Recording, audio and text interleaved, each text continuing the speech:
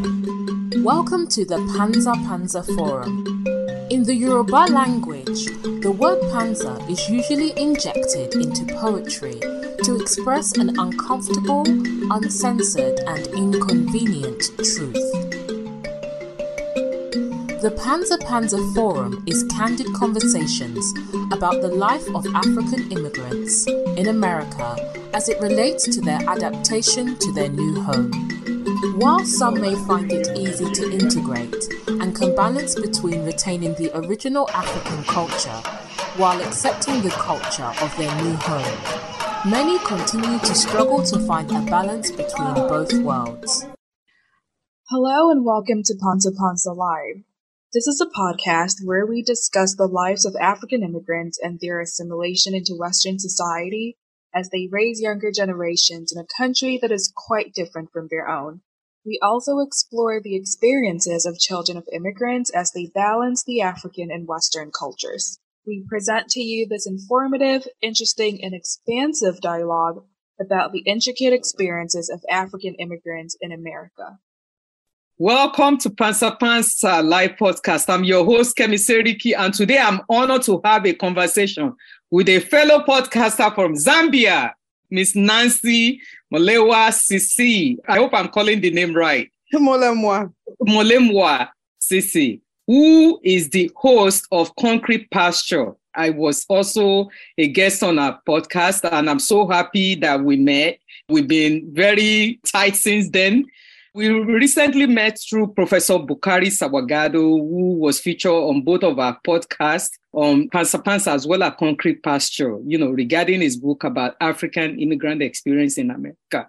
So welcome to Panza Panza, Sister Nancy Siisii. Thank you for coming to this platform to have conversation with me about your experience as an immigrant, a single parent raising two beautiful children, with your selfless work that you do on your podcast, which focuses on the stories of African immigrants and many more that you are doing. I really appreciate what you're doing, and we have to continue to empower and support one another. As I always ask my guests, can you fully introduce yourself to our audience? Talk a little bit about your background to our audience as to where you were born, which it was in Zambia, where you spent most of your childhood and adult life. Thank you so much for that intro, and thank you for having me on your amazing platform. I'm so grateful and honored to be here.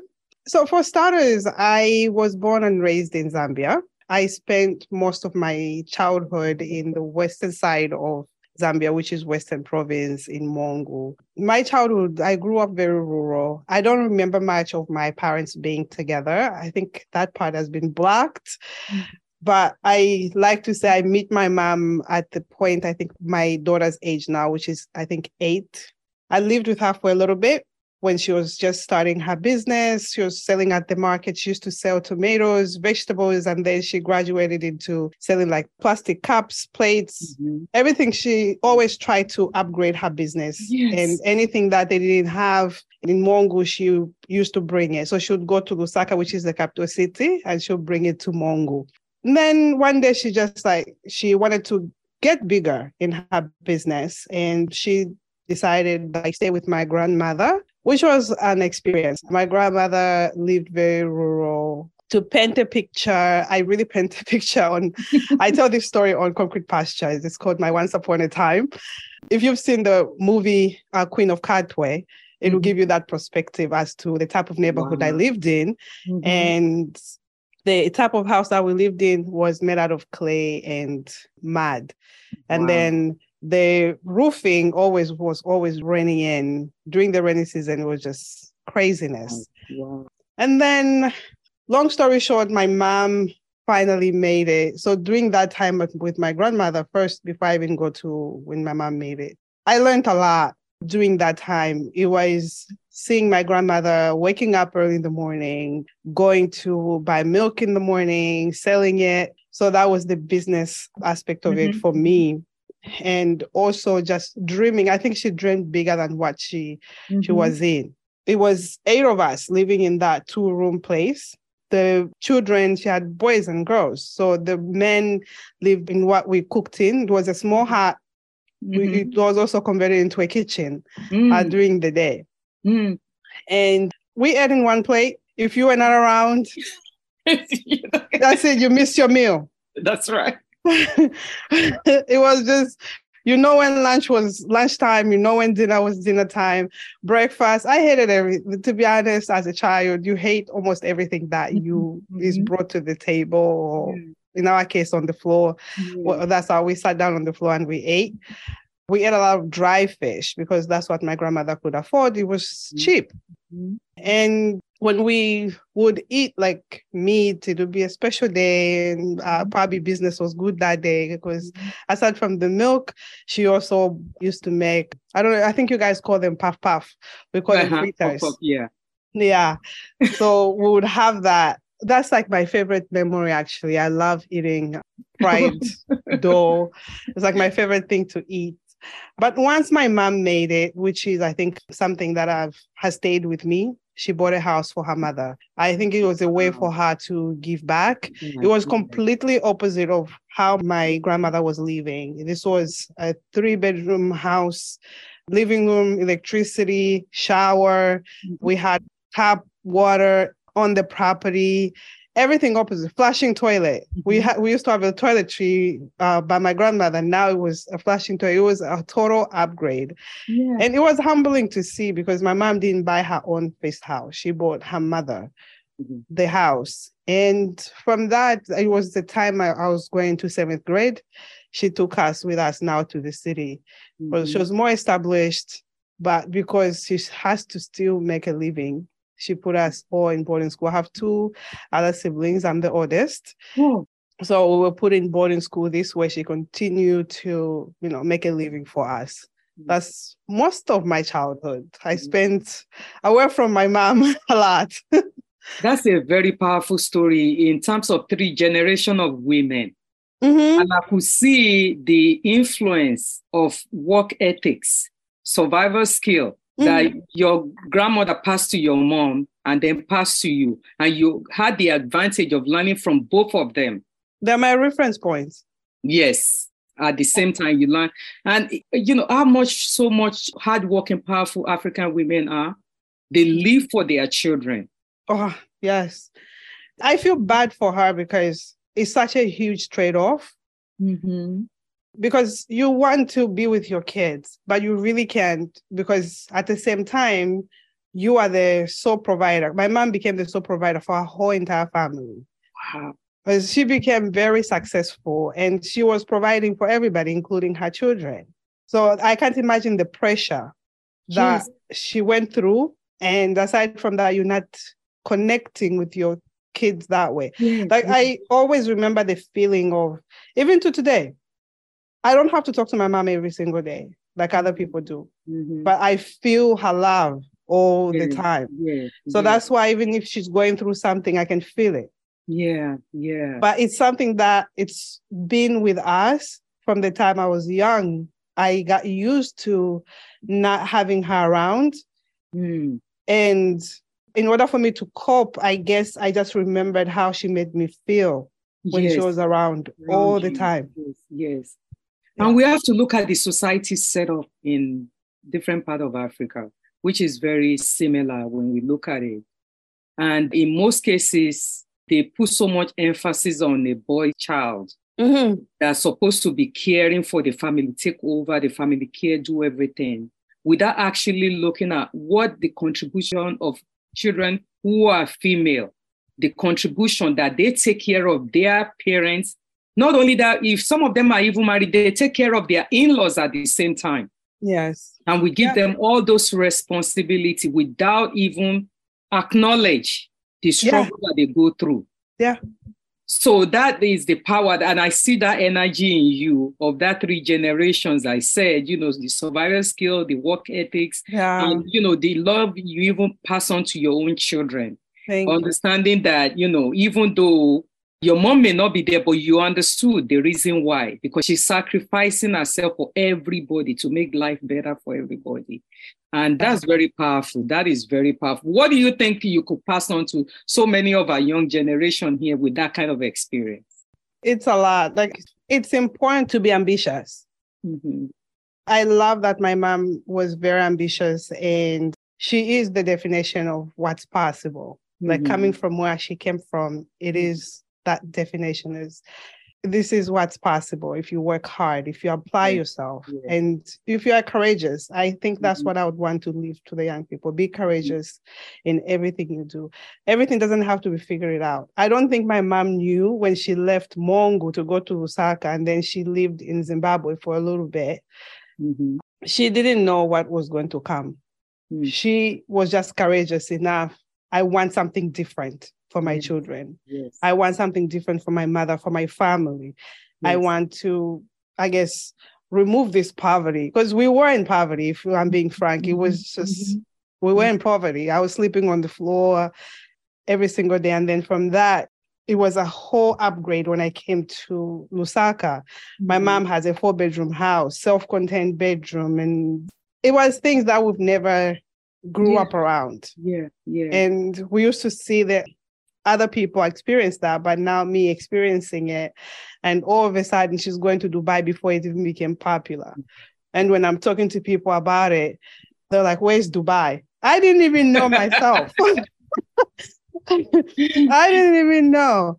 But if anything, it's being courageous and believing in oneself. Like, I think that's what I've learned from my mom. I think that's the way I apply myself with everything. Being an immigrant is courageous. Which is what I'm going to ask you next, because, when you have to come to a new country and try to figure things out by yourself and, without family, without anybody, is also very courageous, and it's something to appreciate. There's a saying in my place, in my culture, that says, "Isheki panyo ayolong panyo," which is in my language, Yoruba, meaning that poverty does not kill, but when you are very hardworking, you can move out of poverty and build a better life for yourself. It's only stupidity that kills people. Poverty does not kill. It actually makes you stronger, so that's what it is. So, and then you left, you came to America. Yes, after graduating from high school, I stayed a little bit with my mom, but then the dream was to come here. So I came here, and it was really a total shock because of what I was not told, or me not doing my research. I was naive, young, and I'm expecting, so much. My expectation level was very high, I'm not going to lie. From the airport to where I was staying in the Bronx, total disappointment. Like I did. Like total disappointment, because I'd been to South Africa before I came here. And then when you go to Sandton, you're seeing all these gated communities, lovely looking and just beautiful. And then I come here, it's a flat. We knock at the flat where I was my aunt was waiting for me, my mom's young sister. And I'm looking outside. I'm just like, I don't even know if I'm in the wrong area. I was scared, the taxi man leaving. And it was just very surprising as to this is not the America we see on TV. Compared to the reality of it. So right away, I had to check in with my expectations and my reality. It was really going down from there. And then my aunt told me her experience of how they were living in one house. I'm like, now you tell us? After all of this, because before I came, everything looked like it was just, she was having an amazing life here in America. She was sending money to her mother. She used to buy us clothes. She would send us very nice clothes. So I just thought, life is beautiful in America. It's easy to make money. Then from that, she introduced us I came with my mom's cousin. She introduced us to an agency to look for work. But even with that, because of the way I looked very, very young compared to other kids here. Now I understand it because of how kids look here. They grow very fast. Food, whatever it is. Plus I was very skinny. I looked like I was 12, 15. That is it. Yes. So it was hard for me to get a job. I even went to an extent of making a copy of my passport, writing that I was like, I think 20 something years old in it. I don't even remember. But finally, when I got hired, the lady didn't even care because she had 5 kids. when she had me. So that was another shock. I'm like, why do you have 5 kids? In my head, why do you have 5 kids? This is not what I learned in school. They told me you only get like 2 kids and that's it. But filthy rich family, it was a whole total experience, culture shock in all different levels. The way they spoke, the nuances of the English, of American English compared to my British English. For instance, just for the fun of it, she asked me to pass her a napkin. You know, back home, napkin is for the kids. When they're babies, you put it on babies. You have to find that one napkin. So I was looking around. I'm like, where's this napkin? Because she has a 6-month-old. So the ages of the kids were from 6 months all the way to, I think, her daughter was either 7 or 8 or something like that. And when she asked for that, I was just looking around. And if she was not pointing, I would not put 2 and 2 together. Oh, wow. That's what she meant.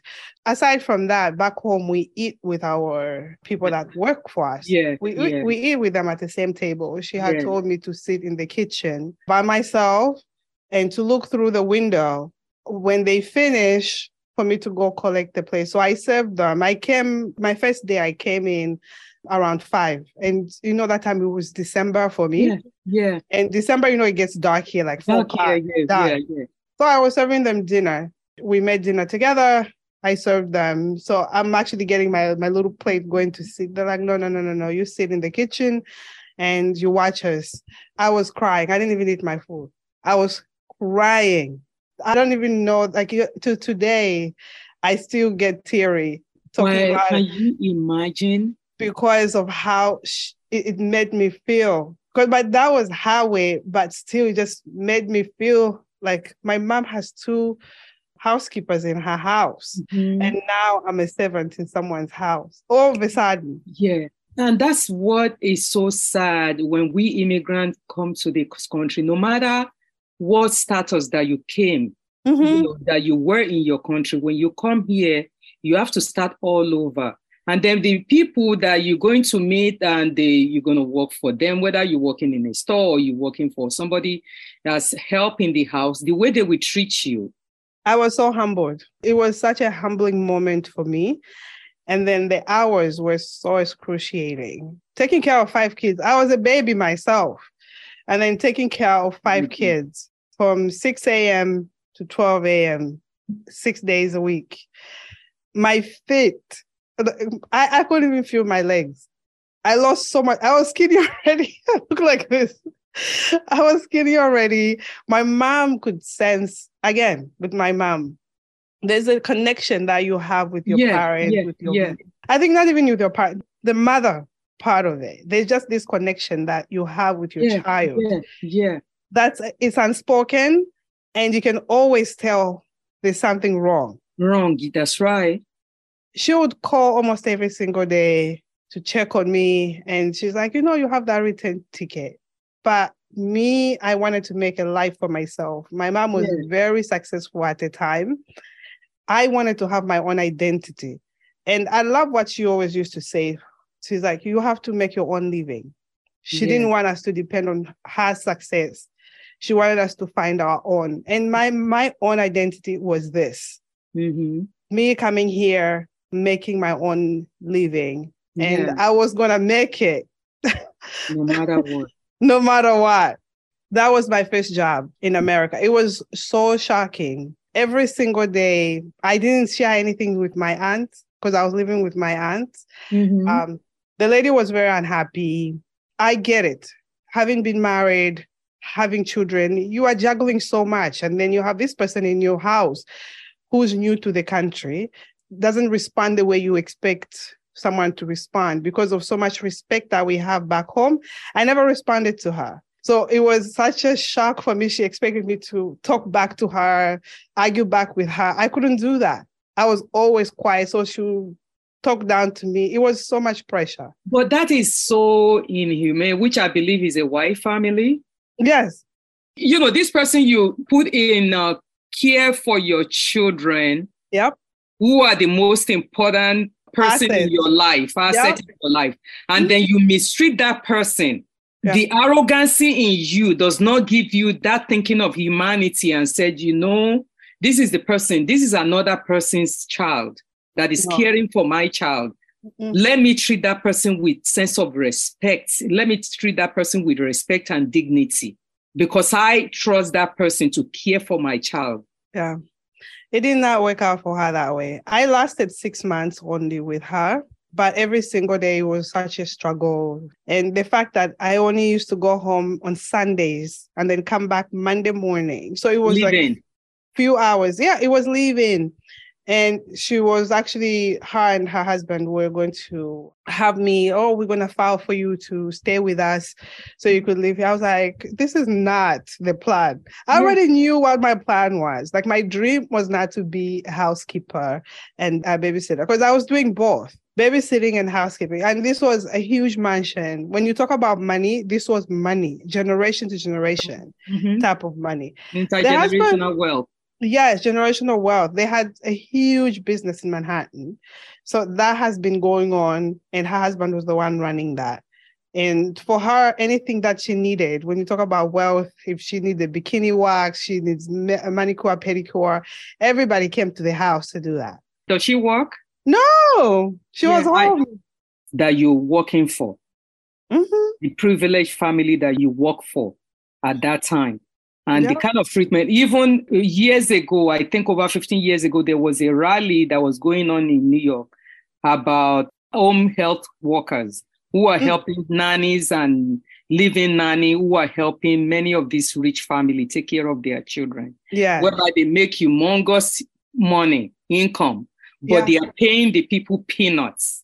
Yes. Who are taking care of their children. I was making $350 for 6 days. $350 for 6 days.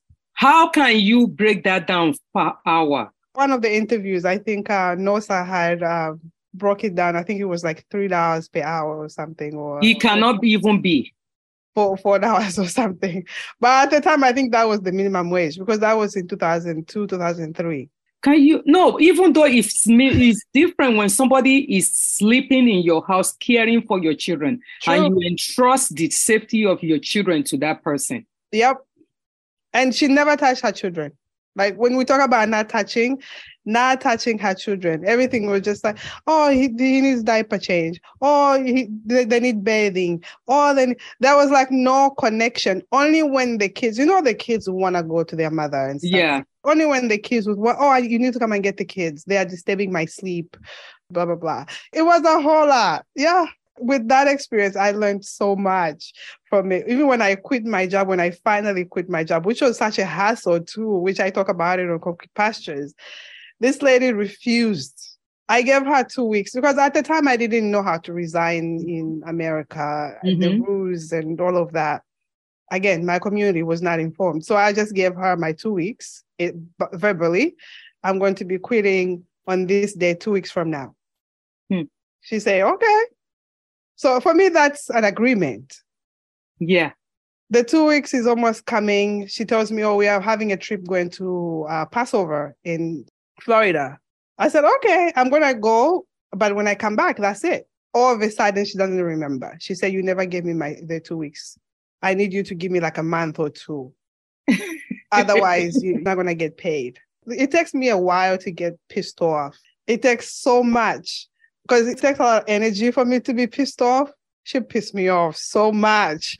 And at the time, I was almost forgetting that she's an adult. Can you just imagine? And you could walk away anytime. She's going to tell you that you cannot leave. You cannot leave. So at the time, she had my passport with her because we were traveling. So we get in a limousine, we go to Florida, and it was a huge, beautiful hotel. These are people with money, and we were staying in Miami South. And we right by the beach, and I didn't even see the beauty. If you ask me what beauty, the only time I remember that hotel, it's when I was watching Scarface. And I remember, like, oh my God, that's the hotel we stayed at. That's the only time. Other than that, I don't even remember. The only thing I remember was approaching her when we got to Florida to revisit the conversation. And I told her, I am quitting when we go back to New York. I cannot live like this with you because I love your children. but you are making my life very miserable. She tells me, I'm not going to pay you. So that's the time I blurted to her, slavery ended a long time ago. Wow. And then she was gasping, but you know the white people. Yeah. Oh my God. Can you believe what I think she was going to pass out. Yes. And then you need to read this book. I just found it. It's called Behold the Dreamer. Behold the Dreamer. The Dreamer? The Dreamer. I think she's from Cameroon. Her name is Mbolo Mbue. Oh, yeah. Yes. Okay. I need to connect with her. You need to read. I actually reading a second book now, How Beautiful We Were. She's talking about exploitation of Africa as a novel. But if you read this book, it will bring back a lot of memories. Oh, my God. I'm definitely going to be reading this book. Okay. Because whenever I have interviews, every time I tell this story very different because my memories come out very differently also with it. Yeah. But it was very, I don't even know to put in words how it was. Like for me, the shock of it all and the entitlement of this woman and how she was treating me because I was young, she took advantage. And at that point, when she had told me she was not going to give me my passport back and not pay me, I was losing my mind. But the whole idea is that you think you own somebody. And this story that you're telling, if you bring it up and mention their name, they will deny everything. Oh, 100%. 100%. They are the best of the people. In the face of this modern day, you want to enslave somebody. Yes. Because you think you have that power to be able to do that. Yes. And many people may not know that many immigrants left their countries to migrate to another countries for a better life, or as a student to obtain education. Some migrate due to civil war, civil unrest, conflict, or environmental degradation as well, to escape hunger and poverty. Yeah. To find a new economic opportunity. That's why people migrate. It's not because they migrate because, for somebody to come in and just take advantage of other human being. Where's your humanity in the first place? Yeah. If it's somebody of American heritage who has been here, let's assume African-American person who has been here for years and their ancestors have been here for over 500 years, you won't even do that kind of thing towards them. Because your story will be out within no time. Yes. No, she took advantage, honestly. And it's just sad to have it. That's how now I feel free to even talk about it. Because I don't want anybody to go through it. And because after that, my second job, I was still doing babysitting, but I had set my standards. Yes. Because she taught you. Oh, yeah, she taught me very well. But everybody knew, like with her, everybody knew that no one wanted to work for her. That's why she just had to settle with me. She knew I couldn't really do 1,000% of the work because the house was big. And then the children, it's 5 of them. How do you attend to 5 kids? And one thing because there's a difference between an housekeeper or, somebody caring for their baby. Because I've heard those stories at that time when many of these nannies were protesting downtown and they're saying, I'm just here to take care of your children. I'm not here to clean your house or cook your food. That is not part of my job. My job is just to take care of your children. If you need somebody to clean your house, to do all those other household chores that you needed, you have to get somebody else to do that. No, my dear, I did everything. Cleaning, watching the 2-year-old. Now that I have a 3-year-old, I don't even know how I did it. With the 6-month-old. And then Fridays come, it would be time to cook. Shabbat, everything. We were cooking everything. Oh, so they are Jewish family. We were cooking, but they were not as religious as like the ones not too far from my neighborhood. Yeah, Hasidic. Yes, Hasidic Jews. But they did observe, but not to that. Not to that extent, yeah. Yes. So apart from this is really, I could sit down here and talk to you about that experience alone on itself. So this is a platform where we not only talk about uncomfortable conversation, we also talk about immigrant experience in the diaspora. What would you say, apart from this, this experience working with this family, that you worked with this family in the past, What would you say are some of the challenges or struggle of being African immigrant woman in America? I think overall is being compared to African Americans. Mm-hmm. And also for me being underestimated. Yeah. And a lot of the times I also point the finger to myself, the way I showed up in certain places, feeling like I didn't belong, even though I've worked my tail off to get there. Yes. So I would have this feeling as, do I belong here? Do I not belong here? America will call it imposter syndrome. Yes, the imposter syndrome. I definitely had that. And I had to always take inventory of everything I have done to get to where I was at the time where I'm feeling the imposter syndrome. And then just navigating through as whether it's immigration or whether it's my career path, it's just been my skin being discussed because where I come from, it was such a shock for somebody to bring up. You and I, when we had our conversation, even somebody calling me racist, it was such a blow to my head to today, because I don't even know what that looks like. Or I know that someone has been racist against me. I know what that sounds like and feels like. But me being the other side to somebody else who's my fellow Black person, it's a blow to my head. And in my country, we don't know that. We have no idea. And we have white people, we have Indian people, we have so many people, Asian people, we have all kinds of diversity now, especially. And there's no talk of racism like the way it is in America. And having to deal with it. And people having to actually tell you sometimes with how, oh, you speak very good English. Just those type of comments. And it's been a learning process, I would say, throughout my whole journey of being an immigrant. It's always constantly boosting my self-confidence, telling myself I'm enough, I'm good enough, I belong here. And checking in with my imposter syndrome, I'm like, okay, it's good, I'm good. And that's very important. And imagine with our children, we have to build that within ourselves. And we have to help our children to also overcome that, to talk a little bit about the experience of what it is to be Black in this country, which is so foreign, like you say, to many of us who are here. So it's a lot of work that needs to be done within our community. And with your ambition and with your positive outlook of the future, suffering doesn't last forever. Oh, thank God. Thank God for that. Thank God for the two giant role models that you had, your grandmother and your mom, let you prove that anybody could achieve anything if you work hard at it. You pull yourself out of such situation because you know there's a better opportunity out there. Today, you are now a financial center manager in a bank. Okay? In a bank. For 15 years, I'm dancing as I'm talking about this. Okay, I'm growing. My head is growing as I'm talking about this. So, because, nothing lasts forever. Nothing lasts forever. Okay?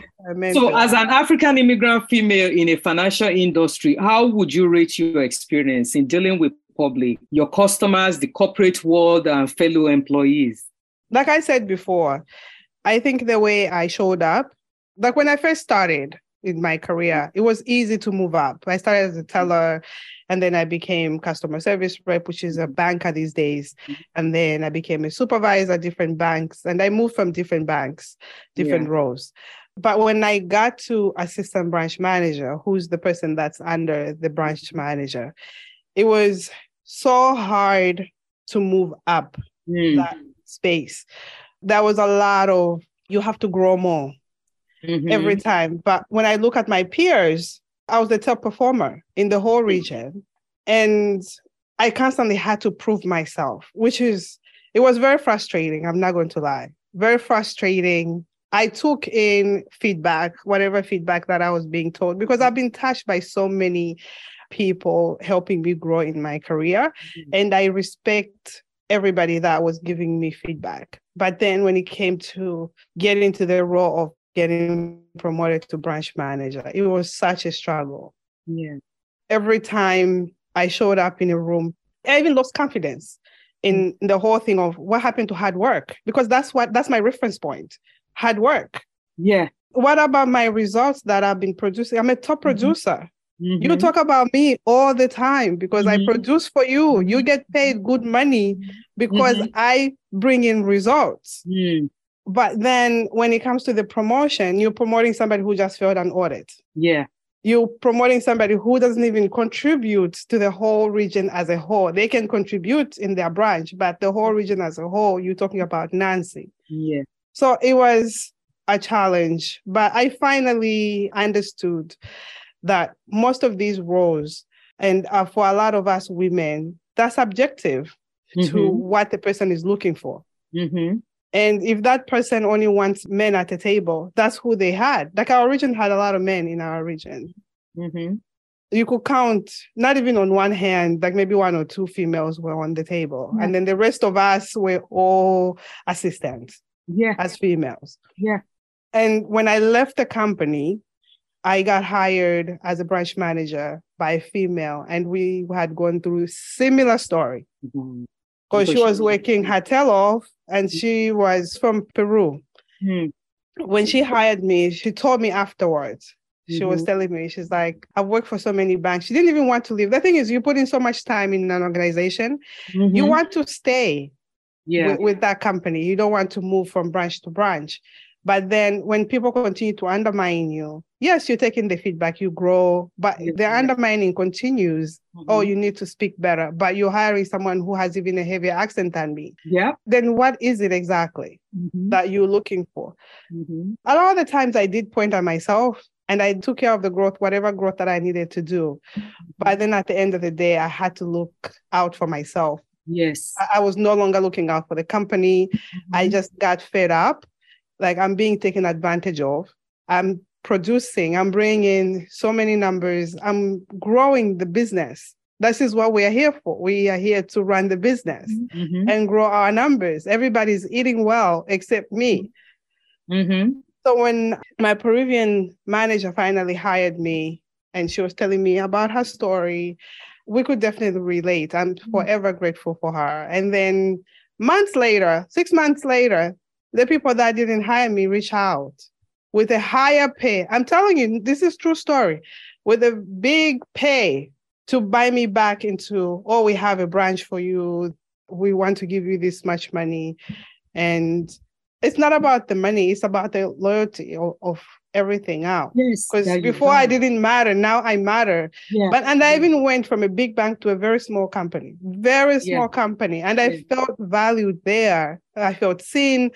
It doesn't even matter the name, whether they are big or small. Yes. What matters mostly is that for you to have peace of mind.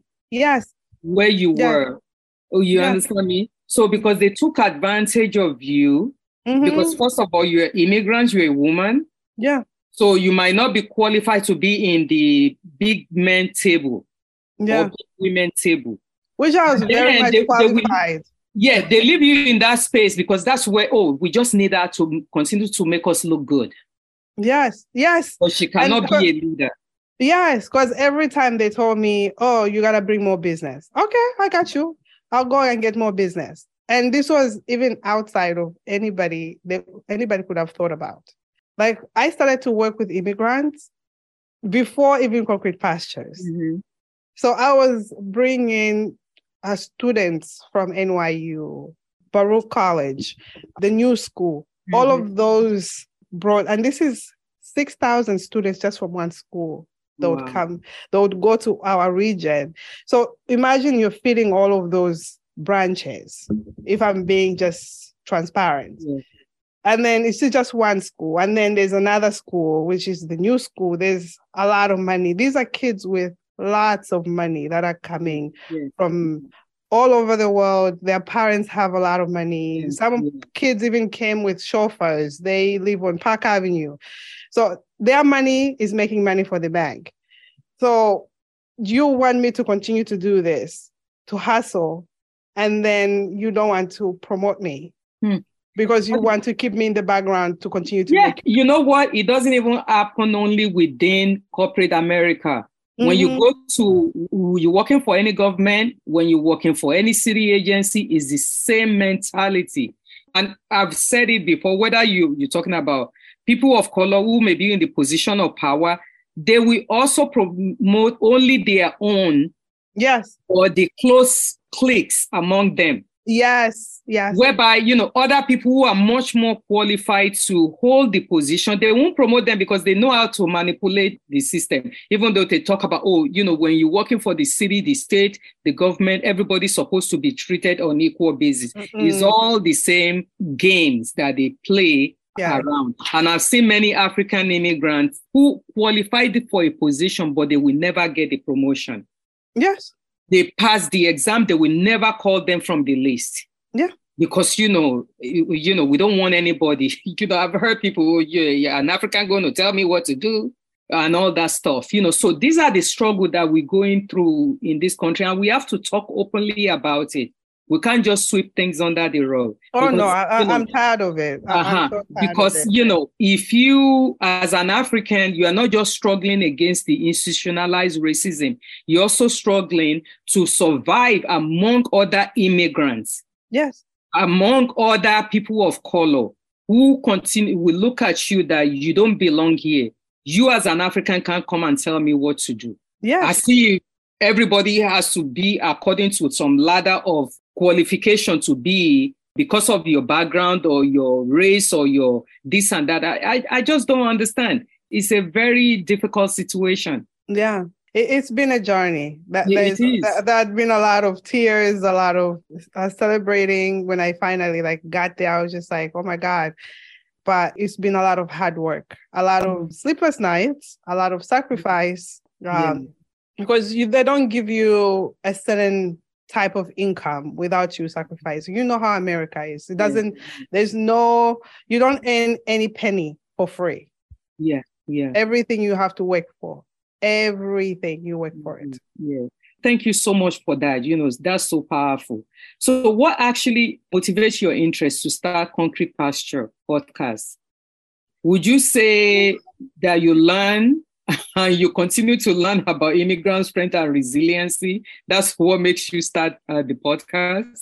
So to be honest with you, now that I'm doing it, I don't think there would be Concrete Pastures without my whole career of banking. It just dawned on me, I'm doing an episode and it's amazing how God operates. Before going into banking, I was working for Bloomingdale's. I got fired from that job. My thinking was for me to spend maybe a year or two there or something, but God cut it short. I get it now. Before I was so frustrated. I was like, oh my God, what happened? Blah, blah, blah. That was my first firing of any job. And that was it destroyed me. But then I got a job to start working for Citibank from that role. And I'll actually, season 3, I actually have an episode on that. Anybody can listen to it on how it went down at Bloomingdale's and stuff like that. But the point is, there's certain things that happen in your life, and sometimes you don't really see them until something else happens and you can connect the two together. So with Concrete Pastures, I needed to go through the whole journey of being in my corporate world. First of all, to learn how to talk to people. I have a lisp. It's been a disadvantage for me for a very long time, even though people say they don't notice it or whatever it is. It's been self-taught. It's been something that I've been working on ever since I was a little girl, teaching myself how to pronounce things. Kids made fun of me in school about it. Oh, pronounce this word, when they knew I couldn't pronounce it. But it's been something that has been a struggle. But being in a corporate world, it pushed me to be able to have courage to speak in front of people, even though it's still a struggle. I still get lots of butterflies. I'm hyperventilating. I'm like, oh my God. You're doing fine. But it gave me the confidence to be able to be behind the mic and be able to tell my story. But prior to doing Concrete Pastures, I think the death of my marriage, which I think it was a death, Concrete Pastures was born from that. Mm. Wow. And I say that because years ago, 2013, because of what I went through in the beginning of my immigrant journey, I wanted to write a book. That was the beginning of it. And life happened. We had my daughter 2014. So I forgot about that. And then when I was going through my healing journey of being in a divorce, this came in by force. Like, it's almost like this is what God wanted all along. Yeah. To get me to this point as to, because before a marriage you file for divorce, there's so much that happens between that. Yeah. And in order for you to just throw in the towel and like, okay, this is it. This is it. So God has showed me so many signs. And once I threw in the towel and I was now on my healing journey, God woke this up. You got to motivate people. Yes. It was a struggle. I'm not going to lie. I didn't want to do it because I don't think I was in the right place to motivate others when I needed motivation myself. And now, after it's almost a year, I didn't even realize. Next month, we're hitting a year. I can't believe it still. Concrete Pastures has been able to feed my soul. It gives me so much joy, amazing guests like yourself and so many others that have been able to feed my soul. Talking to people, I just have to trust the process. Yeah, and you're doing so well because you heal yourself when you give yourself to others. Yes. People don't realize when you give yourself to others, you're also healing your pain on the inside. Yes. So we are all healing together and we have to continue to empower ourselves. And it is tough enough as an immigrant living in a country, in most cases without close relatives such as parents, siblings, or any other extended family. And there's no village or community that have commonality in value system. It's even tougher being a single parent raising children in a country with limited or no family support. Most time, it is not even in your plan to become a single parent. But this was not in the plans. This was not in the plans at all. Yeah, and I had such a denial in the beginning. It was such a disbelief for me. I'm like, why is this happening? Because you know how, like I've explained, raised by single parents, my grandmother, my mother. And I wanted this whole union to work out for my kids, for them to experience what I never experienced. So my daughter got to experience it more than my son. And I think she misses that. And during my healing journey, I needed to understand that she also has a time of healing that's different from mine. And also second guessing myself because I had this codependent. When you are married, it's like you grow to be codependent relationship. First, when he met me, I was super independent. I mean, I've been alone most of my life. And now I gave into, codependent and then second guessing myself being a single mother. Am I doing this right? And my trade-offs. Because I wanted to be everywhere at the same time. So I'm like, how are we going to do Concrete Pastures? How are we going to do work? How are we going to be here for these two kids and be able to also feed my soul? Because I felt like I lost myself in the marriage without even the other person's fault. It was just me giving so much of myself, I felt like, because I didn't know how to navigate everything. In terms of raising my daughter first, it changed our dynamic of the relationship. And then my son came around, it even became worse because our foundation had shifted. And we never worked out on how to navigate raising our daughter the right way. We just kind of felt our roles. And when my son came around, things just even became worse. And then once I became a single mother, it was hard to navigate that. Now I feel comfortable and I'm okay with not being everywhere at the same time for my kids. I'm very careful with how I spend my time, who I let into my space. Because all of my decisions impact my kids. So having time for my kids and having time for me was a hard time for me in the beginning. Sometimes I didn't even cook for myself. So now I'm going back in. I'm cooking for myself more because I just used to cook for them. They eat. I'll probably maybe eat their leftovers. So I was not taking care of myself at all. So now I've learned really to like take care of myself. And I did an episode on single parenting.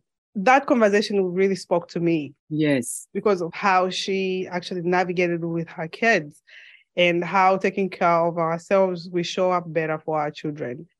So Concrete Pastures has given so much. Yeah. And it's not something easy. I mean, I've been a single parent for like maybe what now? Almost 22 years, with my children by myself and doing the best that I can. You have no extended family, nobody, but you tend to build your own village accordingly. Does not have to be from your country, does not have to be from Africa. It may be somebody from other group of people, that is unexpected that they will offer to be part of your support system for yourself. Because it's not something easy being a single parent. But the most important thing is that, do we want to continue with a relationship or a marriage that it will be detrimental to you as a person, as well as on those children? What impact does that have to do? That's the part I had to really evaluate, think about, because as much as I wanted to have this family that everybody, wants, but how is that serving me? How is that going to serve my daughter? Is it okay for things to happen the way they're happening to her mother and for her to watch that? And I didn't want for her to experience that in a way, because when I was young, living with my grandmother, I would go visit my dad. My dad was married to my stepmother. And every time I would go to his house, when he got drunk, he would hit his wife. And when he would hit his wife, he would ask me, this is in the middle of the night. Like we're all sleeping. Back home, we sleep early. 8 o'clock, you're out. There's no really like watching TV late or whatever it is. It doesn't matter what day of the week it is. You're going to sleep early. So we're sleeping. To me, it sounds like it's the middle of the night, even if maybe it might be 9 o'clock or whatever it is. He would ask me especially, go get her shoes, go collect all her stuff over here. She needs to go. He's drunk out of his mind. So I didn't want to get hit. I would go collect all her shoes, whatever he instructs, I'll go put it there. But then that brought such a shift with me and my mother, my stepmother. Yeah. And I didn't like to see that. So I stopped going to visit when I witnessed that. And it just came naturally to me. I'm like, I'm not going to subject myself to that. Like, I just refused. I said, I'm not going to go to his house anymore. My mom asked me one time, it's like, well, you don't go to visit your dad anymore? Like, no. I didn't explain why. My mom was, up to today, I think she doesn't really question too much of things. Yeah. She has given us a lot of independence. As to your decision is your decision. Unless we are doing something wrong, then of course she'll jump in and correct us. But aside from that, if she feels that this is your decision, she'll honor your decision. And I love that she always just. And being that, you experienced that as a child, you want to make sure that you have a good marriage because, you didn't experience seeing your mom and your dad together. And you also saw your dad abusing your stepmom. And you're going to make sure that you are going to do something completely different. But sometimes our future is, we can't plan it, because sometimes whatever we plan, it comes out on the negative side. And, we come from a society whereby women, we're being pressured. We have to be married. Just stay there, pray. Maybe one day it will change. Maybe one day his life will change around. God will just come down from heaven and say, hey, switch you over. And I always tell women, you have to think about your own dignity, your own need. You have to think about your own self-worth and self-value. And also your children. Maybe another day we could have that conversation. Like I always tell people, when I became a single parent, I said, listen, I'm not here to raise anybody's son. I'm only here to raise my own son because I cannot raise a grown man, True. So if anybody feels like, this person, you are not staying with your husband, Find him another woman. Go ahead. But for me, I know what my self-worth is. I know how I want life to be for myself and my children. And if I cannot get that in that household, that it may be toxic, why am I staying there? Mm-hmm. So it's something that we need to actually continue to talk about in our community, because there's so many women living in that situation. Oh, yes. I think it's the shame, because when I finally filed for divorce, it was the shame of explaining myself, because we want it all. I'm successful. I have my 2 beautiful kids. I have a husband. You want to explain all of this so nice to people, and it comes out picture perfect to other people. But then I'm miserable at the end of the day. And then the shame of explaining that was just... You see, and I think your story, like I said, will help many other members of our community, both men and women. What would you say are the joy that you feel waking up daily with your 2 beautiful children who are happy and healthy? What is the joy? The joy, the unconditional love that they give me. Yes. Honestly, they give me purpose every single day. They are the reason I'm still here doing this. Because when you go through a death of a marriage, you have that grieving period. And there's so many things that happen in that space. But my children are the ones that they were my reference point at the time as to, I want to be with my kids. They showed me so much love. They comforted me.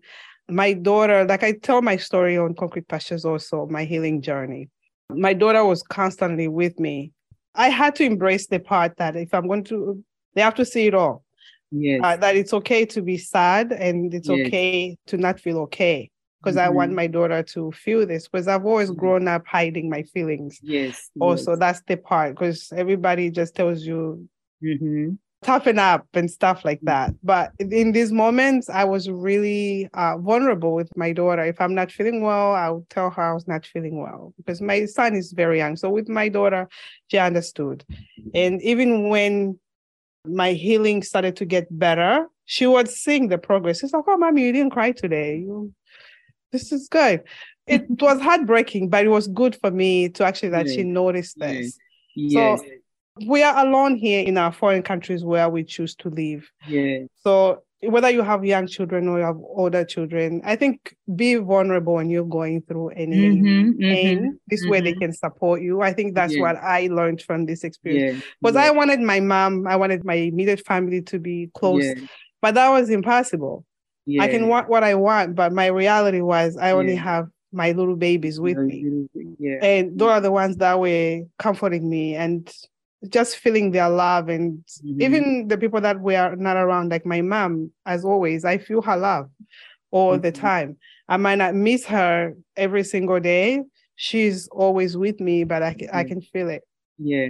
And I would say your background, such as your family upbringing, self-discipline and resiliency has helped you to develop ability to overcome all this adversity and just positively to a new life. I believe so. Amen to that. Yeah. Being resilient is definitely one of that, and being courageous. I think that rings throughout my life, being courageous, taking one step at a time, no matter how fearful it is. Doing Concrete Pastures is scary. Yeah. The first time I launched, the level of anxiety I had, you would not believe, because I'm exposing myself. Because mostly I told my story, like the beginning of episodes of Concrete Pastures are mostly my story. And I was not afraid for my story. It's just how people were going to receive it. But I had to tell myself, I'm not here to do God's work. I'm not here to serve everybody. If it's one person, it's 2 people, that's okay. Who could benefit from it? Yes. So as long as I had that in the back of my head, and my mentor also, she had said the power of one listener, that encouraged me to today. It encouraged me to move forward, because some days I don't feel like it. And I'm tired. I have a full-time job. I have my 2 kids, and I have to encourage myself as to that's what that one person that needs to listen to this story. So you gotta record. Yeah, and it doesn't matter. You will find some people who will listen and some people won't listen, so, but the most important thing is that, you're changing other people's life and you helping. And I've listened to many of your episodes, especially on Sunday when you release it. Believe me, I was the first one who always click on it because I'm in the kitchen. Thank you. Thank you so much. And I find many of those stories very moving, and the way you, even as a host, you really give your guests the voice, for them to speak up and express themselves, which is very positive, so. Thank you so much. This Sunday, we have a 2-hour finale for season 2. It's okay. I'm going to be looking forward to it. Oh my God. It was one of the toughest conversations I've ever had on this platform. So as a single parent with 2 beautiful children, how do you balance between 2 heritage? From their father's side, your side, how do you balance? Their father's side is taken care of, I'll tell you that. Okay. Because my daughter, when she was born 3 months after, when I went back to work, her grandparents were taking care of her. Okay. So she knows how to speak the language. She knows the food, everything. What language? She speaks Ukrainian. She speaks Russian.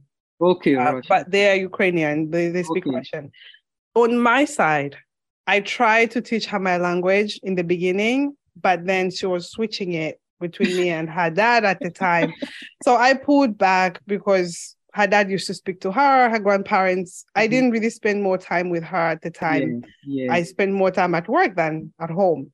Now I'm creating different traditions. I'm not only exposing both of my kids to Zambia, I'm exposing her to the whole of Africa. So YouTube has been really good in terms of storytelling. I'm going back to the old stories, like the way my mom used to tell me bedtime stories, my grandmother. I'm so grateful, like content that's on YouTube. It's amazing. So we have those stories, the African stories. There's actually Queens of Africa now on Netflix, which I'm watching with her so she understands. I'm learning at the same time as her. Yeah. The music, I play a lot of African music, a lot. And just having this open dialogue with my daughter. Yes. For her to be able to be free to ask certain questions. She asked a lot about Zambia. She asked a lot about my mother, my grandmother. Even when she asked me, she was shocked. She asked me, so how old is your grandmother? I told her, I don't know. How you don't know? I'm like, that's tradition. We didn't ask questions like that too. And you could see the differences in generation. Yeah. And she asked every question. And I'm like, we don't really ask questions to our grown-ups that way as to how old they are. I don't even think my grandmother knows how old she is. Because we did not celebrate birthdays until later. But I'm definitely exposing them. I'm hopeful that we're going to go back home so they can experience Africa as a whole. But definitely, their father's side is constantly there. My son is in Russian daycare, so he's learning also the Russian, language. This way they can communicate with with the sister. And then with me, I've made it a habit now with my daughter. She learns 2 words a day. Yeah. So are you also talking out to them about, because they are biracial, about identity? They're still young. So with my daughter, I had to talk to her about why she looks different from other kids, and just the difference of why other people look different than her. But she kept asking that. But she understands because her dad is white, her mom is black. And making her understand where I'm from, where her father is from, and then the culture here in America where she lives. Everybody looks different. She recently was called a name in school by a boy because of how she looks and because of her hair. So that conversation came in handy because she knew how to handle herself. Yes. And she looked at the boy, they would sit together like that. Yeah. Her teacher texted me telling me, the boy called her this name. And she basically she put him in his place as to, I am mixed. I need you to understand that. And with that, I felt bad because where this child is coming from is what this child is being taught in their home or what they're hearing from their home, and they're bringing it to school. It just broke my heart, but I love the way my daughter handled herself in that instance. She was upset about it. She had questions. We had to talk further about it, and I had to talk to her teacher about it because she is the only Black person in her class. And I think you can count on one hand how many Black kids are in their school. Yeah. And that is the struggle of many of our children. I remember when my kids were in school, actually, I started them in the Bronx here. They were going to school with, mostly Black people, people from the Caribbean, from the island. And then I got information about schools in Manhattan, and I was able to apply for private school for them, which is completely different environment, mostly white kids and, So then you have to talk about issue of race, a lot of all these other things. And then you have your culture and your own value system that you want to be able to implement into your children, apart from issue of race, but there's so many other things that you want to implement, your own value system that will actually clash with the dominant value. So how can someone work through all that? How are you being able to walk through all that? I think having an open dialogue with your children, for them to be free to ask any questions and trusting. Like for me, once I had a conversation with my daughter, even before this incident happened in school, it was also trusting her that she's able to handle herself. Because we cannot continue to ignore that it's okay for you to just ignore the person. No, I need for her to also respond to someone if they say something inappropriate to her. Because he went about her looks and how she looked. For a girl, looks are everything for us. Yes. So if you're going to attack the way she looks, I need for her to be able to understand and be able to respond to the person, not stoop to their level, but make them understand. Like, you need to be informed. Or you need to behave better than what you're doing right now. Have you thought about, even in school, getting involved with, talking about diversity, talking to other parents, or having, conversation about I did talk to her teacher about it. I did. It's because of the limits with my time. I wanted to do that, but then I took it upon myself to talk to her teacher because I don't think she's a white woman. I don't think she understands. She loves my daughter. She raves about my daughter, but she does not understand what my daughter is going through because that's not her journey. She's never been through that. So she can. I can relate to my daughter, but she cannot relate to my daughter that way.